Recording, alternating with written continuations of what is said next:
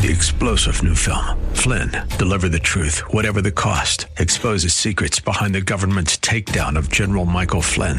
Flynn knew what the intel world had been up to. He ordered the first audit of the use of contractors. This set off alarm bells. He told the truth. He was the most dangerous person for Donald Trump to hire. They had to get rid of Flynn. Flynn, deliver the truth, whatever the cost. Available now. Watch it today. Go to salemnow.com. salemnow.com. This is the Pro America Report on The Answer San Diego. Welcome. Ed Martin here on the Pro America Report. Great to be together. As always, a lot happening. Heading into the weekend, I hope everybody has a great weekend. I can't believe Christmas is 1 week away from this Sunday. It seems like this year has slid away.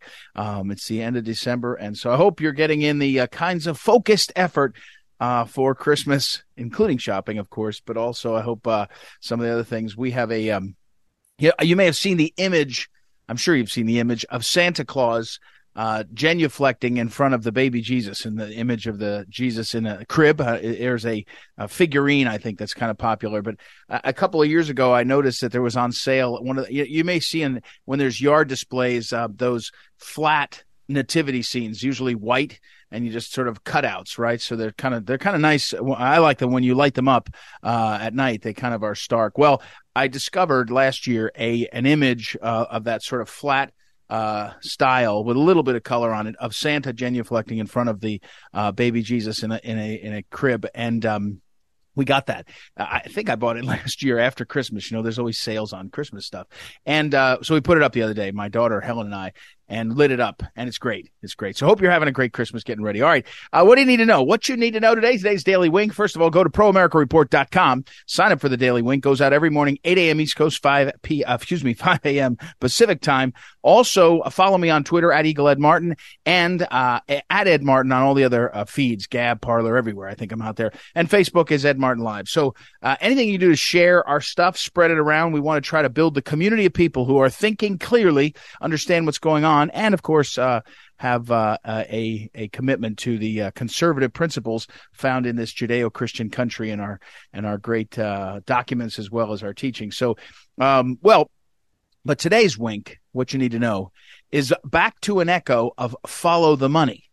Okay, I talked a couple days ago about the corruption scandal that's just exploding across the European Union.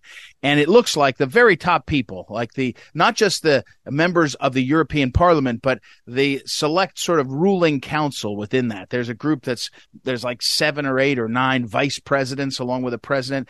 And I don't even follow the structure well enough, but these were people that were politically connected and tied in enough that they got these cool titles as part of their promotion inside the EU. One of them is in jail. Her father's in jail. Her aide's in jail. They're all in jail for looks like a corruption scandal. Now, even in Europe, they have innocent until proven guilty in some form. So I should say, I don't know if they're guilty, but there's a lot of corruption allegations that have burst forward. We talked a little bit about it. There'll be more on that. I mean, it's really a huge scandal, and they're trying to cover it up now, just trying to move on, just a couple of bad actors. But of course, as I said to you, you put tons and tons of money, literally billions and billions and billions and billions of euros in that case, and control over things like trade that impact money.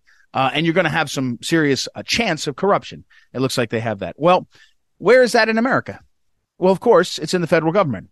And so in the last couple of days, you've seen news that they passed a patchwork, a Band-Aid budget, so that there wouldn't be a closing of the government. The bureaucrats, the oligarchs that run our country in the Senate and House, they hate the closing of the government because the media has made it so negative that they think it's bad for them, and they don't want to be confronted by their bureaucrat neighbors who work for the federal government. It's a bad thing.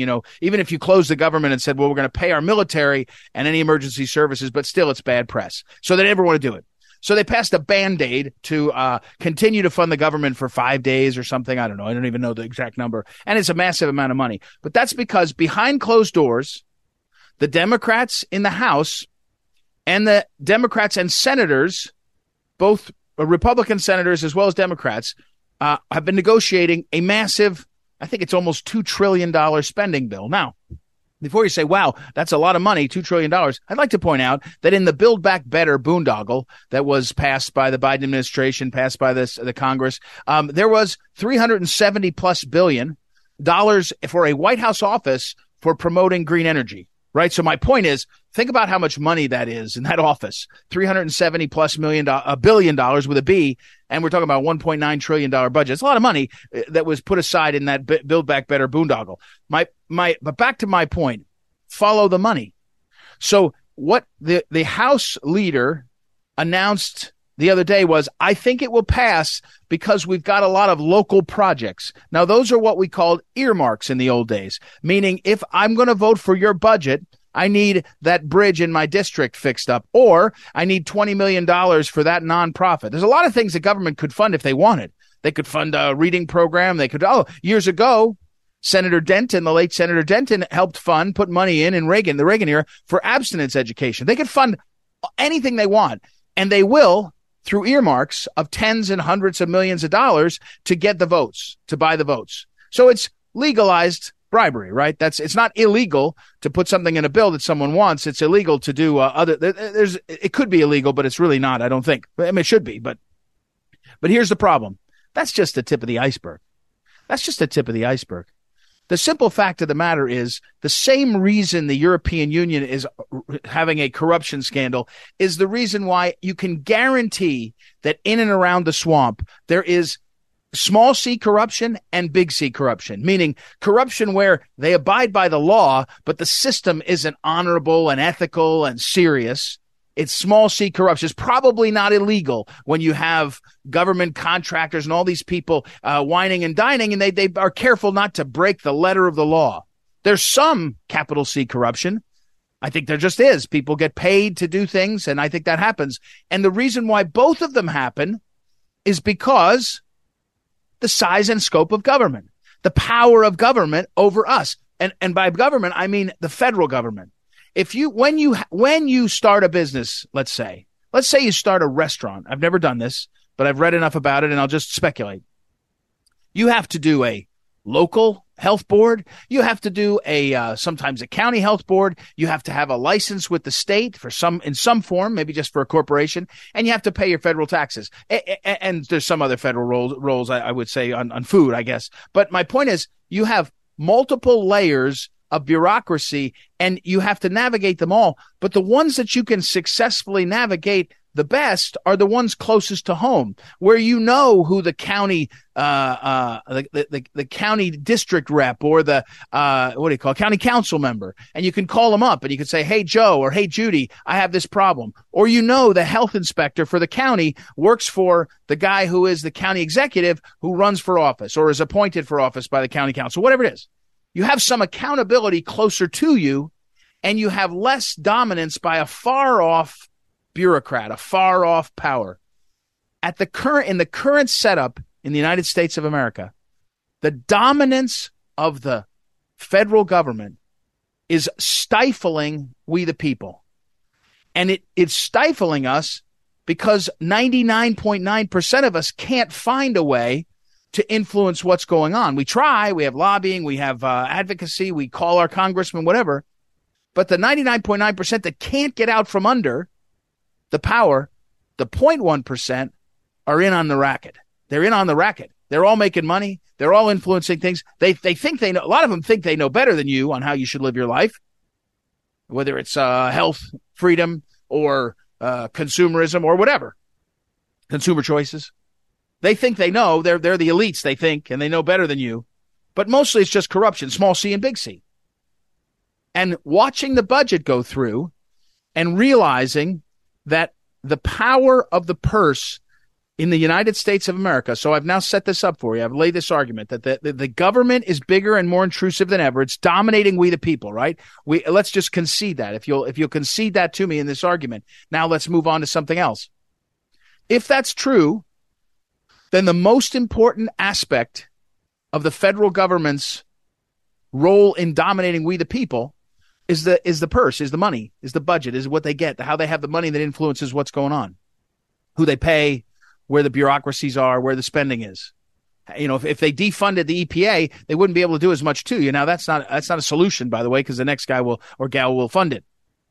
But here's my point. If you heard me start at the beginning, I said the negotiations between the House budget folks, U.S. House, and the Senate, Republicans and Democrats. Because in the Senate, if one Republican or 2 or 10 decides to stop something, it gets really hard. And if they all stick together, they can block the filibuster. They can filibuster and they can block the override of the filibuster. So the senators have more power, and therefore what? They're in on the racket. In the House, I read that one of the Republicans in the House, a Republican in that U.S. House, said, we haven't heard a word on this. No one's telling us anything. It's totally in the dark. They're going to take it to the floor of the U.S. House, and they're going to say, vote on this. And we're not going to have heard it or seen it until the last minute. And the reason why they'll do that is because the Democrats just vote together as a block, like Republicans do when they have power, and they pass it. So only one party is in on the racket in the U.S. House. And in the Senate, it's both parties. Both parties are evicted. That's why you see both parties. You see senators. You say, I thought that guy was conservative and he's voting for this boondoggle. It's because they're already in on it. And here is what you need to know today. In January, the Republicans will take over the House. And when they have the power, they will have the power. When they have that power, they will have the power of the purse. They will have the ability to lead on the spending in the country. There's an old phrase, if you want to get a man's attention, grab him by the wallet. I guess you could say woman too, but it's a phrase that I remember in my grandfather's era, but whatever it is, however you get there. If you want to get a man's attention, grab him by the wallet. The U.S. House Republicans will have the power to try to change the direction of the country on spending. Now, do I think that they'll actually give up spending? Of course not. I don't have confidence in that. I want them to. I want them to dramatically cut it back. But more importantly than that, understanding that they have the power and understanding, therefore, that they don't have to negotiate with their fellow Democrat House members on cutting, say, funding Planned Parenthood or cutting, say, earmarks for stupid stuff. And they could actually lead in a way, and they could be transparent about it, that the American people go, oh, I guess the system was corrupt before, small c and big C, and now I see it being transparent, and they're upfront about it. I like that. And here's the rub. That's what they should do. What you need to know is why that's important, why the House, winning the House, is a monstrous check on the growth of government, the power of government, the intrusion on we the people, if Republicans want to use it. And lastly about this is if they don't, not only will we suffer, but the people will see through it, right? And so the what you need to know is this is a test. It's a test of this moment. I'm not really confident because usually they lurch into the same old. But that's the test. That's the moment. And if you want to follow the money, this is a chance. This is a chance to lay it out, to show a difference, to have a difference, to make a difference in ruling styles. I mean, we got to make an argument about reducing government and pulling it way back. I got all that. I'm for that. I'm not conceding that I like the spending, but I'm saying when you have power, you have to know how to use it and you have to understand it. And we, the people, have to understand the power that our folks, our representatives have so we can demand it or hold them accountable when they don't do it. Okay, that's what you need to know. We got to run. We'll be right back. Ed Martin here on the Pro America Report. Back in a moment.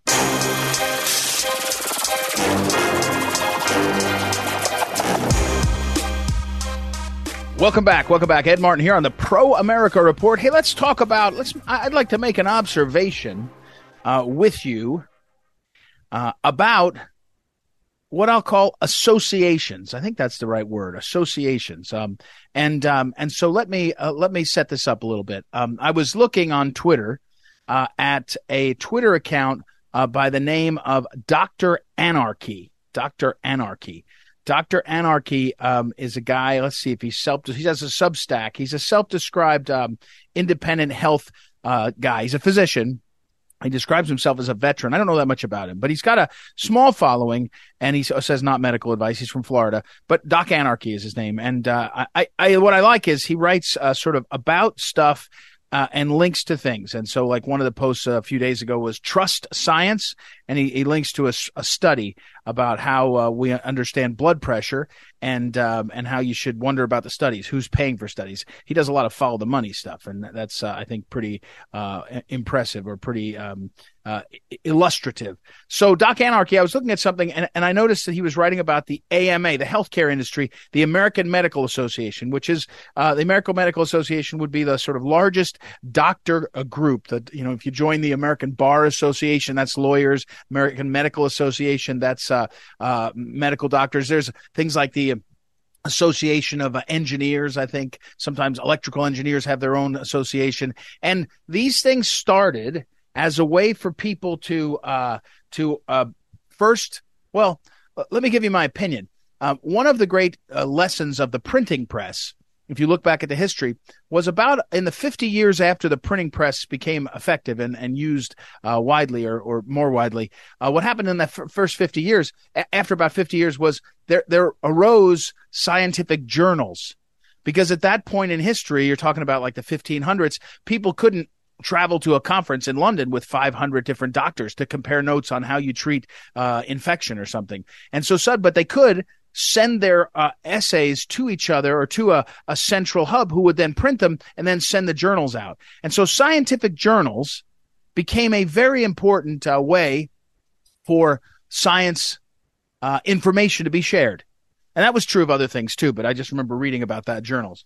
So there's some instinct of sharing, getting together in an association to share knowledge. But over time, also, you shared resources, meaning you would sometimes use the association to get insurance together, to figure out how to do training. If you needed to do, one person needed to train on X topic, if it would cost you X. If you needed 20 people to train on X topic, it might cost you X just plus a little, because you'd have one teaching module, one teacher, one symposium, and you'd only have to add another seat and maybe, another a meal or whatever it is. You get the point, I think. So, but these organizations, and so let me pull back one more time.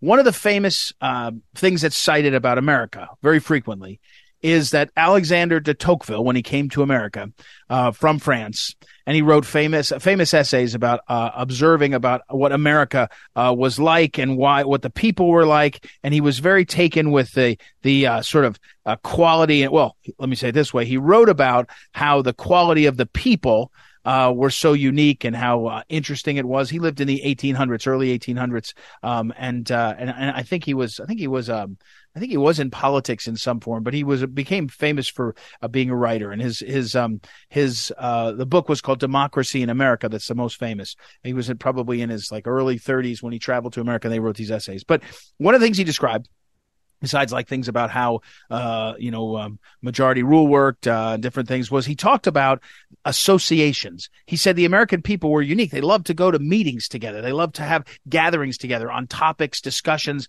And he talked a lot about that. And that was a characteristic, he said, of America.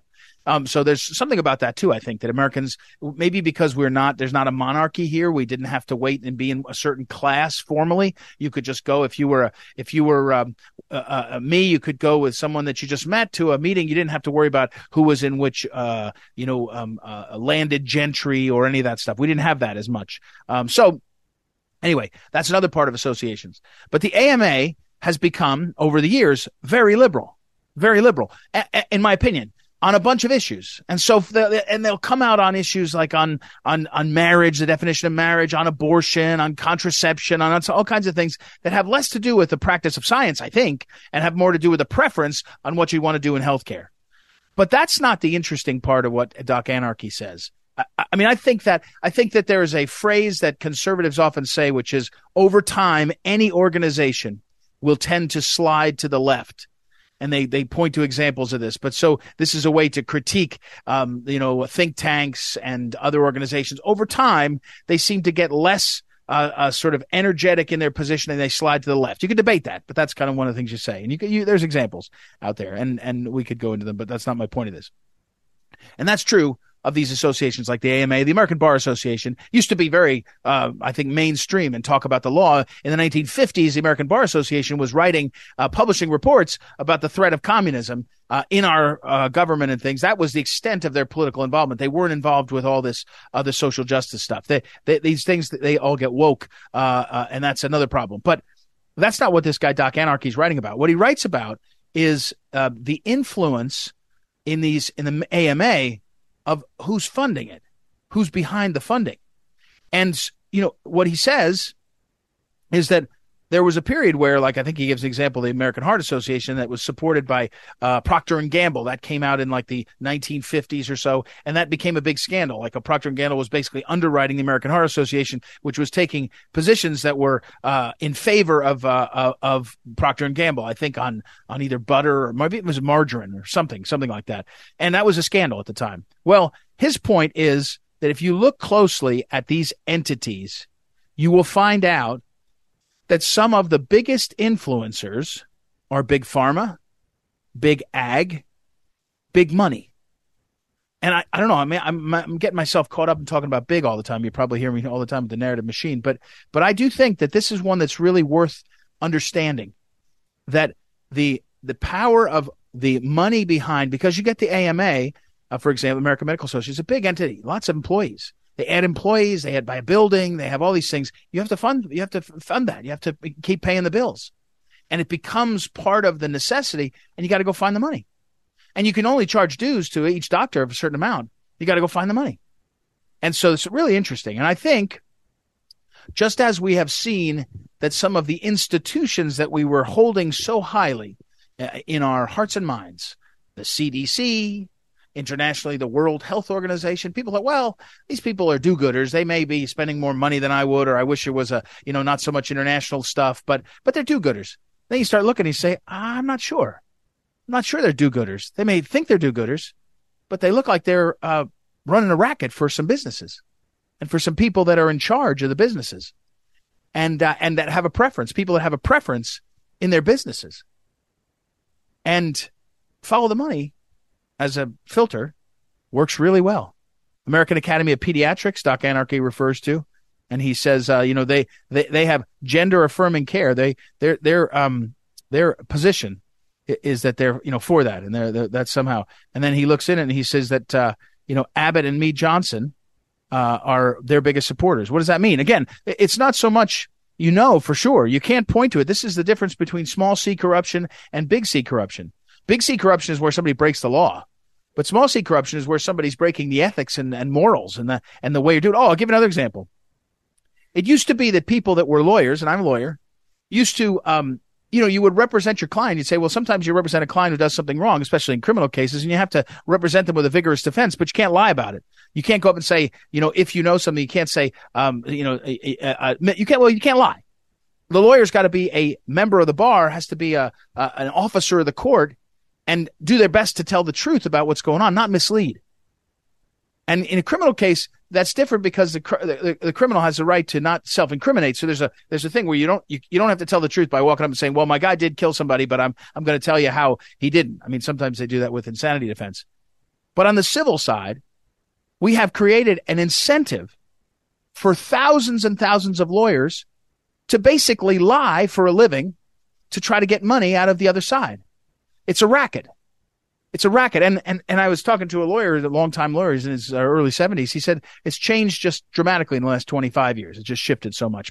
So follow the money. And particularly when you look at these associations, the Bill and Melinda Gates Foundation is easy. He talks about that. That's a little bit more transparent, but it's, in terms of their priorities and that they look, but these ones like American Association of Clinical Endocrinology, and they actually are funded by the people who make the diabetes medications. So the people who have an interest in taking care of people who have diabetes and the fight against diabetes, that's their physician's job, the American Association of Clinical Endocrinology. That's what they do. They're funded by the people who make the diabetes medication. So guess what the preference of the physicians is to treat diabetes? Not no medicine. Now, I'm not judging it. I don't know for sure, right? There's times where you need medicine. But a lot of people I know tell me diabetes is affected almost, more than, well, no, I shouldn't say anything about it, a lot by diet and obesity. And we know that. But if you can be obese and take your medicine and be okay, maybe that's that's okay. That's good enough. As opposed to saying to somebody, you can't be obese or you're going to kill yourself. And I know people will say like, well, it's not as easy in weight loss and all that. I'm saying that the preference is just medicate. High blood pressure, same thing. You get a high blood pressure for a minute, they put you on medicine. And it looks like the studies are saying maybe you don't need that. Maybe it doesn't work as well. Anyway, it's a cool thread, and I'll put it up on social media. But what I want to point to is, as we've had this sort of shift in what I call distrust and verify, institutions that have been diminished for their most times by their own mistakes, I'd say, think like the FBI and others, and serious transgressions. Other ones, like an association, you say to yourself, well, did you just miss? Did you lose your focus and end up small c corrupted? Well, it seems like there's more of that than we might wish. So take a look at this thing, and it's something to think about. All right, we will take a break. We'll be right back. I wanted to get that off my chest. I could talk all day, by the way, about the American Bar Association, but I won't do that now. We'll talk another time. All right, we'll take a break and we'll be right back. Ed Martin here on the Pro America Report. Back in a moment.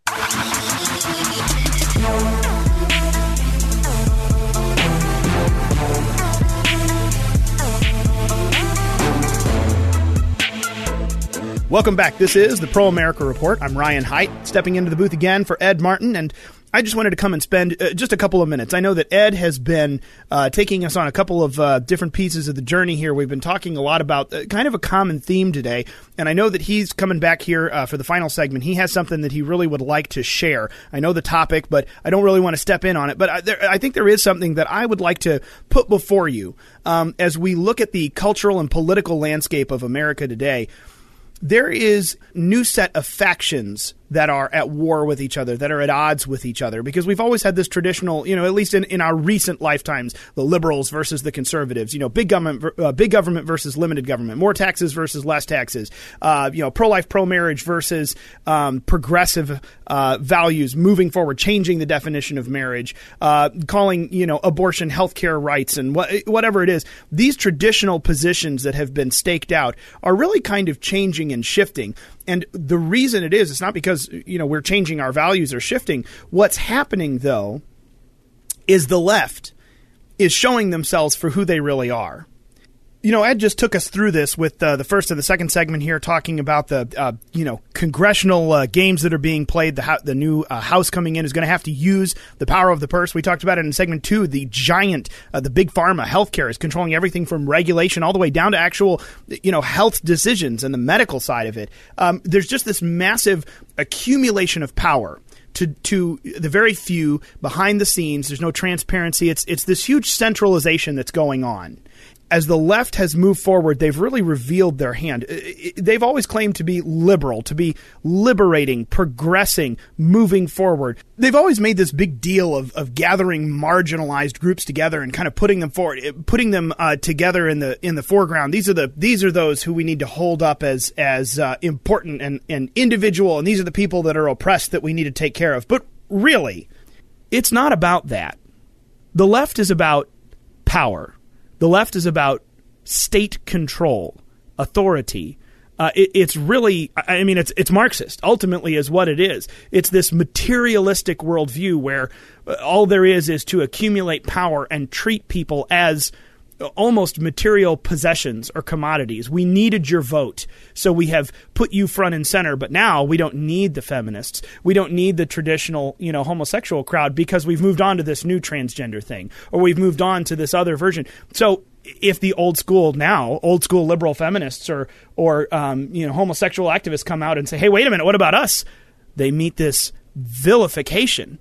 They're canceled by their own people. Well, it's because their own people aren't exactly liberal, are they? They're not for liberty. They're not even for individual autonomy and liberating. What they're for is the centralization and accumulation of power to themselves. They are authoritarians.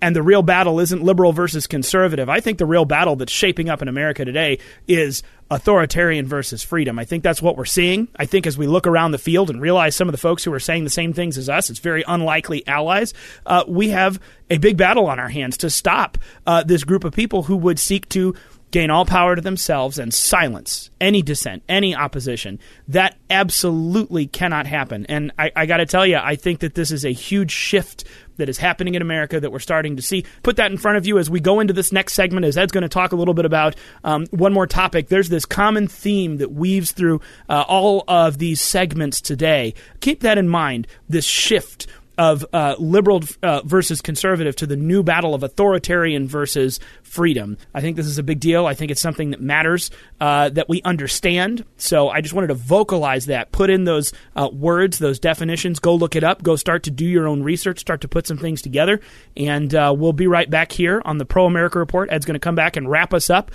See you in a minute. This is the Phyllis Schlafly Report, a daily broadcast from Phyllis Schlafly Eagles. And we're upholding the legacy of Phyllis Schlafly, a constitutional attorney and articulate voice for traditional values for more than 70 years. Now, here's the president of Phyllis Schlafly Eagles, Ed Martin. We've all heard about the greedy rich people trope. This caricature dates to Charles Dickens' A Christmas Carol and even earlier. We're trained to believe that rich people are always greedy and that, by extension, those that promote the free market principle of capitalism are enabling greed. During this special Christmas season, let's see how these facts measure up to this common trope. According to the National Center for Charitable Statistics, neither the highest income brackets nor the lowest income brackets are the biggest Scrooges. Those earning $10 million per year or more give the greatest percentage of their income to charity at an average of 9.3%. As a percentage, those making under $50,000 per year are the next most generous group, giving an average of 8.4% of their income.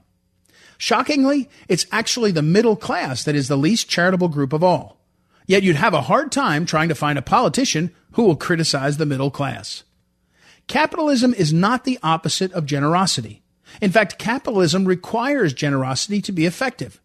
When we empower families to control their own finances, we expect them to choose to invest in their communities of their own free will, not by force through their tax dollars.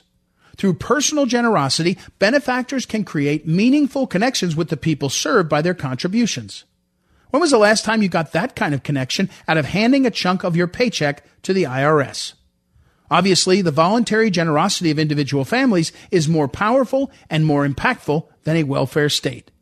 The free market empowers people regardless of their life circumstances or income level. At the end of the day, the important thing is not what economic class you occupy, but that you actually give. Charitable contributions aren't just for the wealthy or the poor. They are for all of us. As Charles Dickens so expertly pointed out, generosity is good for others, good for the community, and good for the soul. Don't be a Scrooge this Christmas season. Do what any true proponent of free market capitalism would do, and give generously. This has been the Phyllis Schlafly Report from Phyllis Schlafly Eagles. For the U.S. economy to flourish, free enterprise needs to be rewarded. Competition and capitalism need to be encouraged. At phyllisschlafly.com, you'll find alerts and strategies for strengthening our economy and standing against socialism. That's phyllisschlafly.com. Thanks for listening, and join us again next time for the Phyllis Schlafly Report.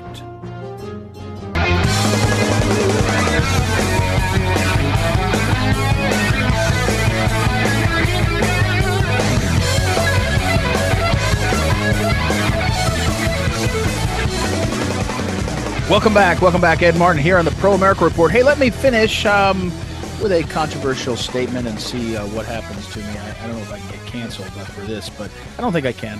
I'll say it the right way, I think. But I worked for years for the late Phyllis Schlafly, who was often described by the feminists as anti-feminist, but who was really just a conservative, pro-family, pro-life lady, had a vision of how she could live her life in America, and it included being in a marriage to her husband and having a family and all these things. But and so the descriptors break down pretty quickly. But the feminists wanted desperately to make it so that you had to be a feminist. You had to, if you're a serious woman, you had to be a feminist, right? This was, if you weren't serious about yourself, you were not a feminist. That's sort of how they position it. Again, what do I know? I'm not a woman, except I can describe stuff. Actually, I'm supposed to say that, but of course I do know. And so the feminist movement was really silly fast. It got silly fast. I mean, some of the people in it, some of the women were very impressive, bright people. Talented people. Some were talented in lots of different ways, performance art and all the rest. But here's the thing. J.K. Rowling, who is considered one of the, most important writers in the sense that she writes well and writes incredibly attractive stories for people who want to read it. and has sold more books than anybody ever, I think, except for things like the Bible, right? I mean, she's just extraordinarily prolific. Prolific is the word. And she is not, I don't think, conservative in lots of ways on certain issues, to say that.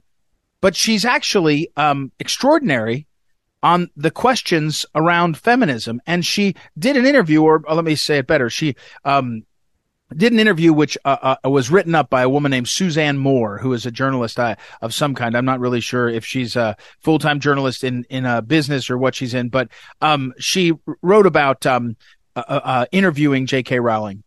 And J.K. Rowling has basically said that the feminist movement has been set back by this transgender stuff. And so she's gotten a huge amount of criticism, a huge amount, J.K. Rowling, for coming out and saying that. She's basically been, absolutely vilified by the left, been attacked, everything. And so much so that there was a sort of a scandal about the attacks on her, which is a surprise. Usually you get away with that. You go woke and it's kind of applauded. So anyway, in this interview, one of the things she said, J.K. Rowling just talking about feminism, and she relates to herself as a feminist, she says, but she says, we've gone backwards. We've gone backwards. I think that's true in America. This is where I'm getting in trouble because I'm not supposed to commentate on this, I suppose. I think that's true in America. The people that wanted to empower women ended up sort of marginalizing a lot of the women and their goals. So in the interest of saying that the canonical position must be that you look like a feminist, which means you have certain understandings of policy positions, abortion, for example, but more importantly, how you fit into society. There's a canonical way. A real woman should do this. And that has been a disservice to women. I'm reminded it's imperfect, and I'm sure I'll be criticized when somebody's listening, Media Matters or somebody pick it up. But I'm reminded of a speech that Chief Justice Rehnquist, I think he gave in the 80s. But the gist of it was the Soviet system of lawyering, of justice, was that at a certain point early in your career, even in your training, you were trained to be either a kind of lawyer, a practitioner, or a magistrate, a bureaucrat. And you got pushed into fields. You weren't sort of in this. The system didn't have movement within it. There weren't a lot of choices. One of the criticisms of many of the efforts in education in the last 30 or 40 years, including Common Core, but also other aspects, is that it tries to decide what you're going to be. At a certain point, we'll do a test. We'll see what your aptitude is, and we'll tell you should be you should work on an assembly line. You should be a teacher. You should be a doctor. And that's command control by the government. That happens in communist places. China is pretty good at that. But the feminists did the same thing, not realizing it. They said that you have to be like this in order to succeed, and it didn't work for a lot of people, a lot of women. And a lot of women are struggling with, and I've said this too, in a different way than men, with the balance. I don't think it's the same for a father and a mother, their relationship with their kids, for example. It's just a different categorical relationship. You can say, oh, everybody's different, all that, I understand. But I'm saying that there is a difference between a mother, having observed it and lived it now as a father to his children and a mother to her children. I can only observe the mother because I've only seen my wife up close and my own mother and others. But I can tell you as a father, I think about my kids. I've looked at this a lot different than my wife. But my wife, who's a doctor, is under a lot of the modern feminist impressions. And she's not a feminist in the way of a lot of the positions, but she's a doctor. She went to the training. She's smarter than me, and but she relates to the kids differently. She has a different kind of feeling of responsibility towards them. She worries about them differently. The best example I can give, it's imperfect, is when I leave my kids, I leave them behind. I don't even think about them in terms of like I go to work. My wife will say she never stops thinking. It's never out of her head. It's in her head in a different way. And my point is, it's my example. It's not yours. It's maybe it's not universal. I think it's more universal than not, but maybe it's not. But the feminists in America and the West, I agree with J.K. Rowling. They've gone backwards. They've become, first of all, this canonical notion of what you have to be to feminist. And then somehow that part of that is that you have to embrace every one of these woke moments to the diminishment of women and others. I'm not sure that at the end of the day, all of the things that put you in divisions and spots that sort of divide you up and try to go canonical on you aren't a disservice. But as I say that, I think to myself, I don't know. The canonical version of a woman to me is someone who is, or let's say a man, a canonical, the one that what you should be, if you can, is a husband and father. If you can. Not everybody can. But that's the sort of and so anyway, I think this is a really interesting topic, feminism, and what comes next in terms of that movement. So good for J.K. Rowling for having the courage. And by the way, she has the money. She's got enough money that nobody can really hurt her. Well, at one point when they were threatening her, and when I said hurt her, I meant, damage her career or her income. When I went during the scandal in the last year and a half or 2 years, she has a big home in, I think, Scotland. And they showed up at the foot of the driveway to protest. Unfortunately for them, the protesters, and she's got 300 acres or something, and she comments, said, we've got a gate down there, and they can't get all the way up to the house, and she sort of was glib about it, wonderfully nonplussed, I thought, and so she can't be, she has enough security in her life, she can say what she wants. It's not true of everybody else, which is a different challenge. All right, we got to run. Thank you, as always, to the great Noah Dingley, our producer, Ryan Haidt, associate producer. Thank you for listening. We will be back. Ed Martin here on the Pro America Report. We'll talk to you soon.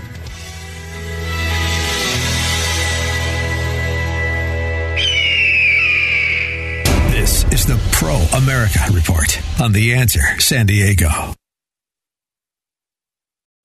3-star General Michael J. Flynn, head of the Pentagon Intelligence Agency, knew all the government's dirty secrets. He was one of the most respected generals in the military. Flynn knew what the intel world had been up to. He understood its funding. He ordered the first audit of the use of contractors. This set off alarm bells.